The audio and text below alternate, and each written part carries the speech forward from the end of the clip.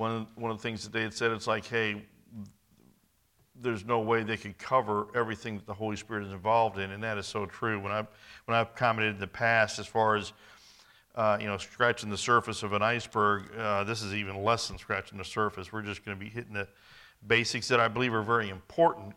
It's touching on the Holy Spirit in how He works in our life when we're born again. But as I was studying for this, we could go so deep and so broad, but we'll try to keep it more basic. Key thought there in your notes. The key thought is empowered. Empowered. What are the functions and attributes of the Holy Spirit in my life? Now let's have a word of prayer. Dear Father, thank you for this time. Thank you for this privilege. Lord, as we come before you now, as we study the importance of knowing the Holy Spirit and how the Holy Spirit works in our heart and life, and the importance He has in ministering to us. Lord, I thank you for this past week. Lord, I pray you continue to keep me safe and alert and awake. There's one last night, and Lord, I pray be with us as Thanksgiving is coming up, and may we have a blessed time with family. Lord, we love you and need you. In Jesus Christ's name I pray. Amen. You might have in your notes there, the day you receive the Lord Jesus Christ as your personal Savior, the Holy Spirit of God took up permanent residency inside your body. This third person of the Trinity is perhaps the most misunderstood and ignored part of a Christian's walk and relationship with God. The Holy Spirit within a person is the empowering by God of that person to serve and minister on the Lord's behalf and to accomplish His will. We see Jesus is here on earth to serve His Father in heaven in Luke 4:1, which reads, "And Jesus, being full of the Holy Ghost, returned from Jordan and was led by the Spirit into the wilderness." John 7:39, "But this spake He of the Spirit, which they that believed on Him should receive. For the Holy Ghost was not yet given, because that Jesus was not yet glorified." John 14:26, "But the Comforter, which is the Holy Ghost, whom the Father will send in my name, He shall teach you all things and bring all things to your remembrance, whatsoever I have said unto you." Acts 10:38, "How God anointed Jesus of Nazareth with the Holy Ghost and with power, who went about doing good and healing all that were oppressed of the devil, for God was with Him." We can see in the life of Jesus Christ that He's got the empowering of the Holy Spirit in His life, the Holy Ghost in His life, and it's for the purpose of ministering on the Father's behalf. It's not for the purpose of convicting Jesus of sin or anything that may be wrong in Jesus' life. It's for the empowering, for the capability, the ability to serve the Lord. And I know this has been very true in my own personal life, but often I think many people are trying to serve God without the power of God. And in order to have the power of God, in order to have the Holy Spirit, and I think we've touched on this here. No, we have not. There's another lesson as far as dealing with sin. That's a rather lengthy one, maybe a couple weeks into that for that one. But that the only way that's going to be possible is to have a clean life, to have a holy life, to have a sanctified life. Continuing on here, King James Bible doctrine refers to the Holy Spirit in this specific ministry as the Holy Ghost. The term Holy Ghost is a title given to the Holy Spirit's ministry within, I think it's in your notes there, within men and women of God in the New Testament for the express purpose of fulfilling the ministry of the Son of God as the living Word of God, the Lamb of God, The Holy Ghost is the comforter to Christians as they serve and live for Jesus Christ here on this earth to fulfill the Great Commission. A great reference on that is John 16, 4 through 15. For sake of time, because we do not have the time to go down this trail, I'm just going to leave it at that. If you've read your Bible, you know that there's many other places in the Bible that has the term Holy Spirit. I don't believe for a moment God made a mistake in using Holy Ghost. I believe if there is a term that's in the Bible elsewhere, then the translators or God intentionally changed something elsewhere for a reason. Jesus Christ, when he died, he gave up the what? And I'm not going to go into it now, but you define what ghost means. It's the spirit of a soul or the spirit of a person. In Jesus Christ, who was he when he was here on earth with the disciples? He was their comforter in the person. When he leaves, he says, I will send back the comforter, which is the Holy Ghost. Now, it's one and the same. Holy Spirit, it's like the Lamb of God. Correct? The Lamb of God is who? Jesus Christ. We all understand that, right? The Lion of the tribe of Judah is who? Jesus Christ. Jesus Christ has many names, does he not? Because there are specific ministries that he or officers or whatever that he's fulfilling, correct? So should we go ahead and run through the Bible and change everywhere there's Lamb of God to Jesus Christ to make it easier to understand? No. And it's one and the same, but if you read every reference, and it's only in the New Testament, to Holy Ghost, it's dealing with the Holy Spirit working within a life of the believer for the Lord. Or the life of a holy man that God is using. Also in the New Testament reference that holy men of God were spake as they were moved by the Holy Ghost. Well, that's interesting because what were they doing? They were being empowered by the Holy Spirit, by the Holy Ghost to do what? To speak the Word of God. Who's the living Word of God? Jesus Christ. And we'll just leave it at that for there. Who is the Holy Spirit? A, he is God, the third member of the Trinity. And there's references there that you can read through there. It is a clearly defined Bible doctrine.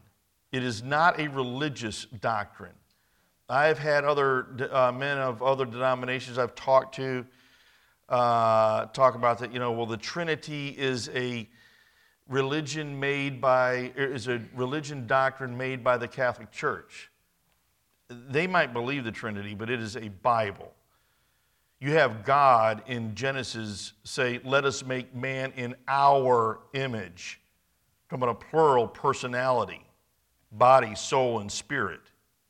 Body, the Son of God. Soul, God the Father. Spirit, God the Holy Spirit. There's numerous things throughout the Bible that clearly define that God is a triune God. There's a Godhead, three persons in one. And there's many, many, many scriptures to establish this. Continuing on. B, he is a person. And you notice he is a person, not just an unseen force. Note the use of the words he and him in these references that you could look up to check this out as far as he is a person. Letter C, he is distinct from the Father and the Son.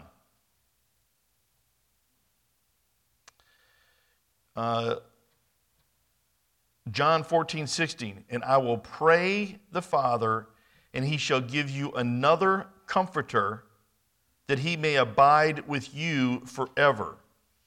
We see there the Son prays. It's in your blanks there. The Son prays. B, the Father sends. C, the Holy Ghost comes to abide. Comes to abide. Secondly, Acts 2:33. The Son is exalted to the right hand of the Father. The Father is on his throne. The Holy Ghost is received by the Son and given to the church. In Luke 3:21 and 22, at the baptism of Jesus, you have this that takes place there. Letter A, God the Father said, "Thou art my beloved Son, in thee I am well pleased." God the Son was baptized by John the Baptist in the Jordan River, and then God the Holy Ghost descended in bodily shape like a dove. It wasn't a dove, it was like a dove. There's a big difference. As a trooper, I have the authority to go write somebody a speeding ticket. Now, you can go ahead and put on a uniform and like a trooper go write somebody a speeding ticket, but that ain't going to work. You know what I'm saying? And it's like there's words mean things. And when it comes to studying the Bible, there's a big difference between like and as. R.A. Torrey, there at the bottom of that first page, R.A. Torrey said, "The Father, Son, and Holy Ghost are three separate personalities with mutual relations one to another, speaking to one another, recognizing each other." What is the function of the Holy Spirit? A, the Holy Spirit convicts of sin, convicts the world of sin. Convicts. The Holy Spirit convicts of sin. There, number one, in the unsaved, he convicts of sin to bring them to salvation. In the saved, he convicts of sin to keep them clean and show them how to live for Jesus Christ. And three, acknowledging conviction by the Holy Spirit can lead to repentance, forgiveness, and reconciliation with God.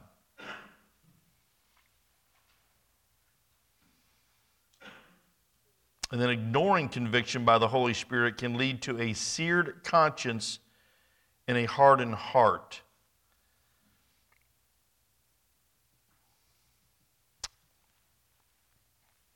B, the Holy Spirit creates and regenerates. Creates and regenerates. In Jesus Christ, you are a new creature, born again by the Holy Spirit. There in John chapter 3. Here in the last couple of years, I've really picked up on John chapter 3 that the critical importance of not just believing in Jesus Christ, but has a person, have you been born again? Because that's what Jesus Christ told Nicodemus. Ye must be born again. And I believe there's a lot of people that may believe all the right stuff, but have they been convicted by the Holy Spirit of their sin and the need to receive Jesus Christ, and then person receive Jesus Christ into their heart and been born by the Holy Spirit anew? Letter C. The Holy Ghost enters you and seals you when you are born again. 1 Corinthians 6, 19 and 20, Ephesians 1, 13, 4:30 lays all that out. The Holy Ghost enters you and seals you when you are born again.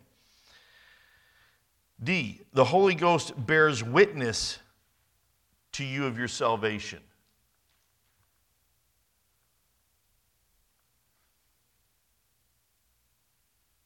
You know,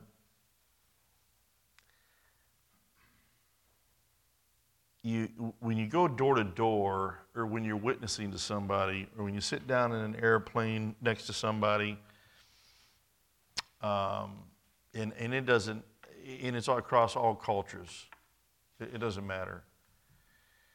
But you knock on somebody's door, and you ask them, you get to the point where you ask them, do you know for sure you're going to heaven? There's those that you just have a solid confidence they're born again. Nothing's going to shake it. They know it beyond all doubt.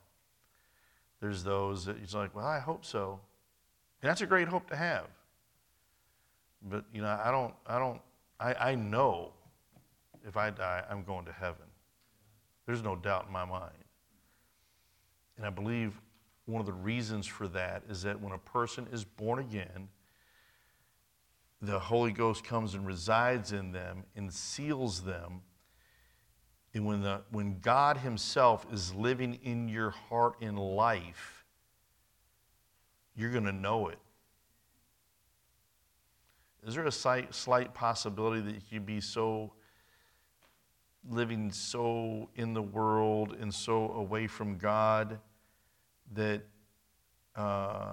you might not feel like you're saved?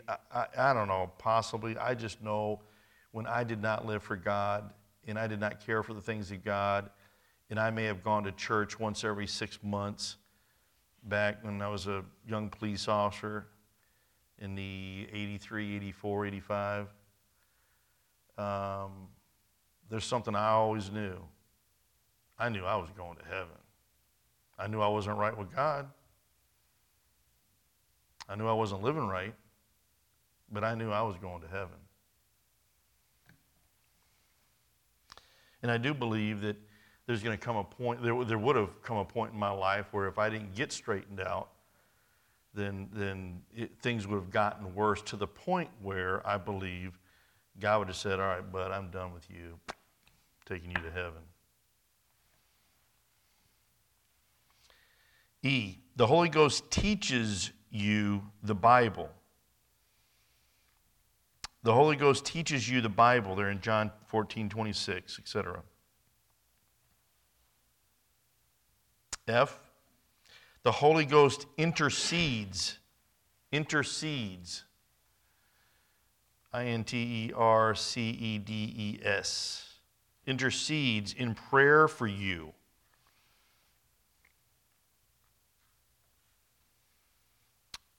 Letter G, the Holy Ghost comforts you in time of need. Comforts you. That was the whole purpose that Jesus Christ sent the Holy Ghost back. He is the comforter. And often that some of the Christians that are having struggles in, I think I testified here a couple weeks ago. For 9 months, I'm struggling, banging my head against the wall, emotional wreck.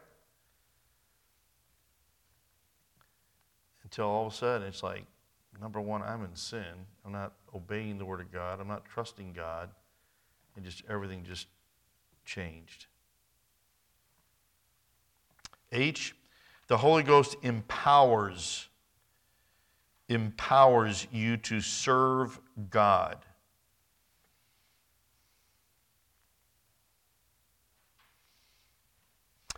What is the result of the Holy Spirit in my life?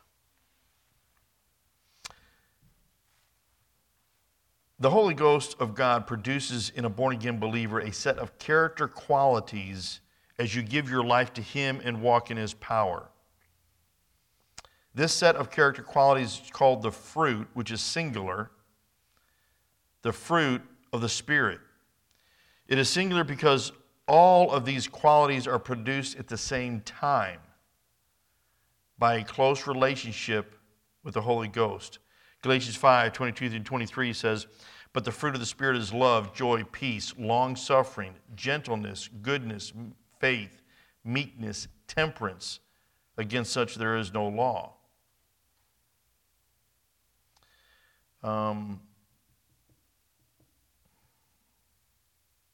There may be people that can have natural attributes, one or two of these. But it's like, does a person display every single one? And the one that,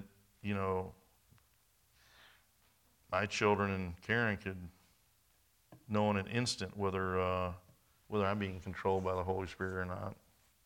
That sometimes long suffering is a little bit short. Need to be a little more gentle. But when the Holy Spirit, when Holy Spirit is in control, every one of these attributes will be present in our life. People will be able to recognize it. And it's not a matter of, well, judge not. How are you to judge? It's not me judge. It's what the Bible says. B, the fruit of the Spirit has 9 attributes and proofs that consist of, and they were just listed there, love. Now, this is one of my things that I like a lot. Here, the issue with love. The love in a person's life is proven, and I think I have it in your notes there, by 1 Corinthians 13. It's proven by your fruitfulness of charity. You know, it can be easy to say, you know, I love you, but you prove it by your charity. And it's another good location in the Bible that really kind of chaffs me when somebody wants to get up and read 1 Corinthians chapter 13 and they start using the word love. Love, love. God gave us the word charity. And it's a charity for a specific reason. And I believe the reason why it's charity, well, charity is, yeah, I know, but charity also is proven love. It's a matter of, okay, you prove your love by your charity. And I have the cross-reference there. John 3:16 is the greatest verse in the Bible that establishes what charity defines charity, what it means. For God so loved the world that he gave his only begotten Son. When a man and a woman come down the aisle to get married, and they say their vows, I love you, I love you, I love you, you know, all that kind of stuff. But what do they? They vow to give them their life until death do us part. You vow to give your spouse your faithfulness, correct? You vow to have eyes only for your spouse. You prove your love to your spouse when you give them your time, when you give them your attention. So charity is defined as proven love. It's by giving, not necessarily just giving money, but it's just giving your life. The very last part there of 1 Corinthians 13, faith, hope, and charity. Faith and hope, they'll be done away with. Charity never faileth. Charity never faileth. You know, I came to realize, and I might have touched on it here a while back in one of the lessons or a message or whatever,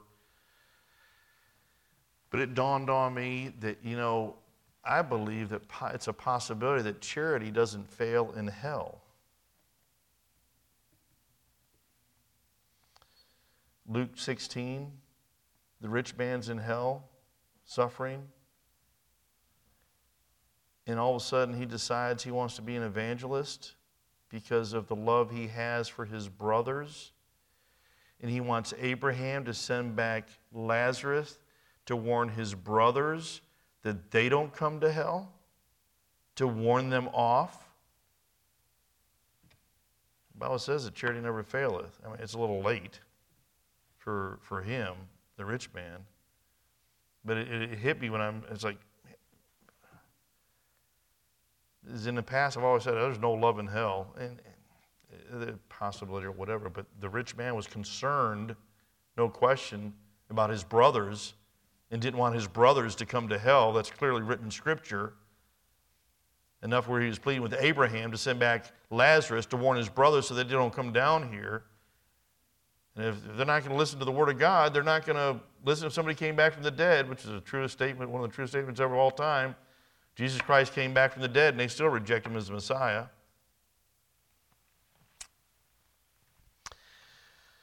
Love, joy, peace, long-suffering.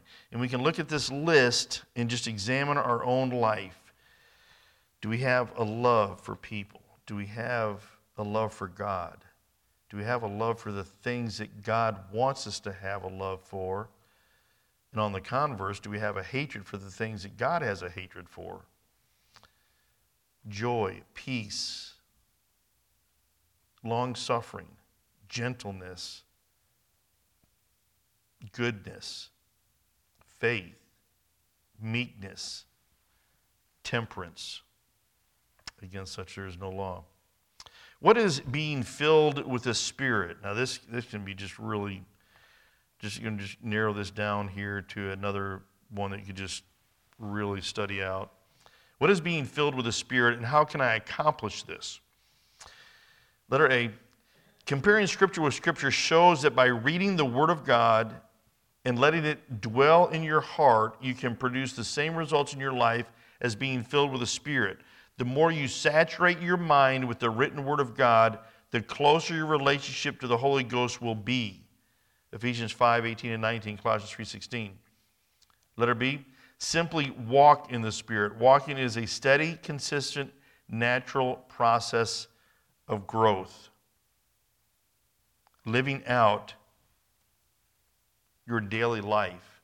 Sometimes I think we kind of lose sight of what, walk in the Spirit or daily walk.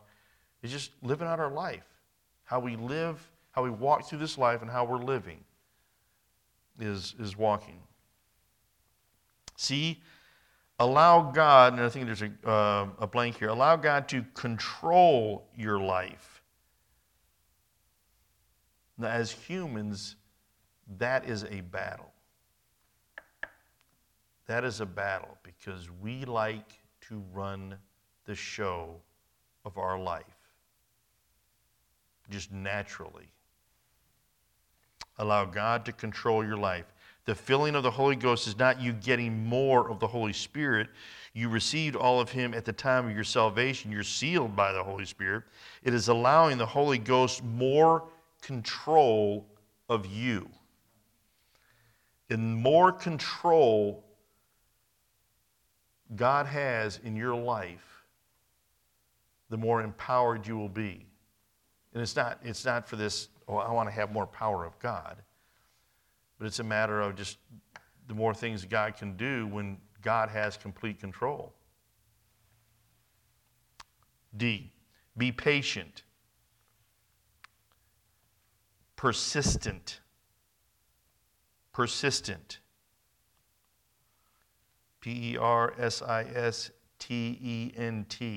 And consistent. Being controlled by the Holy Ghost does not happen overnight.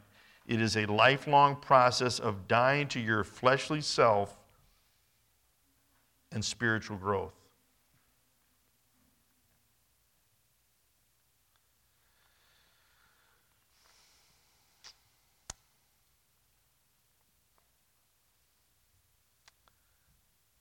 I've come to realize, and more so because of experience. When you experience something, when you learn something, when you realize something in your own life, you really got a grasp of it. And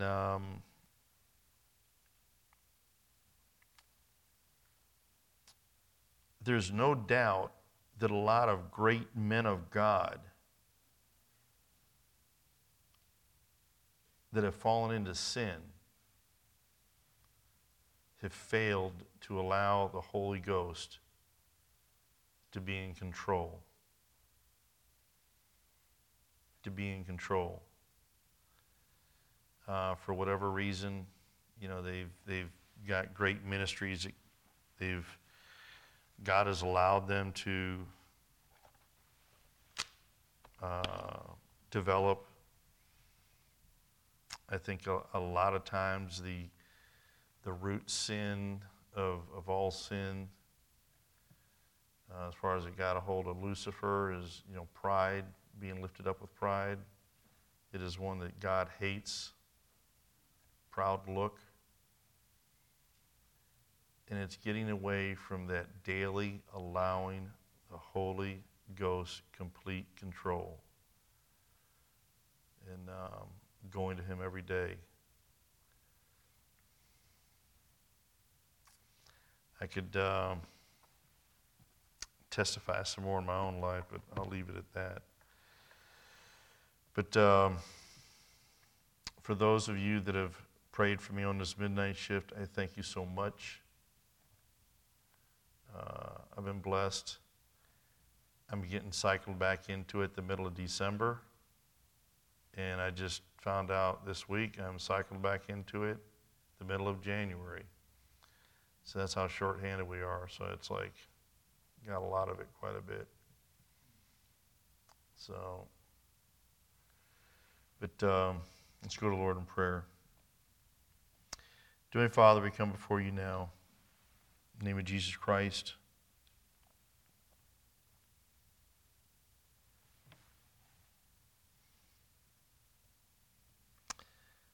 I pray that each one of us, especially me, Father, would have a persistent determination every morning to seek you with a pure heart, with a pure desire, to be holy, to be right with you, to be controlled by you,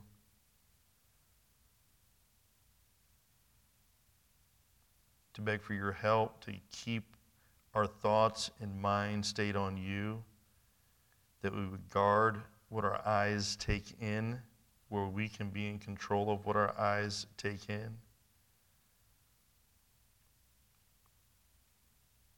That we would desire to love you more today than we did yesterday.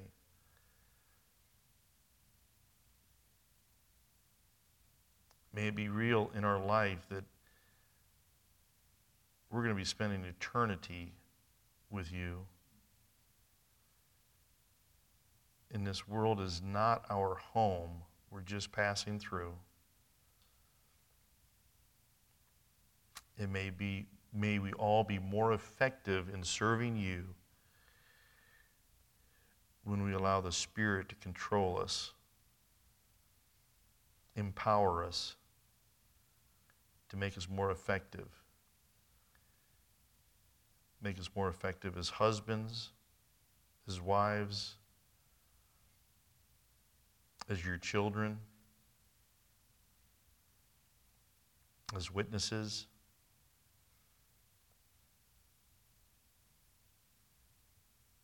Lord, may we love you. And in Jesus Christ's holy name I pray. Amen.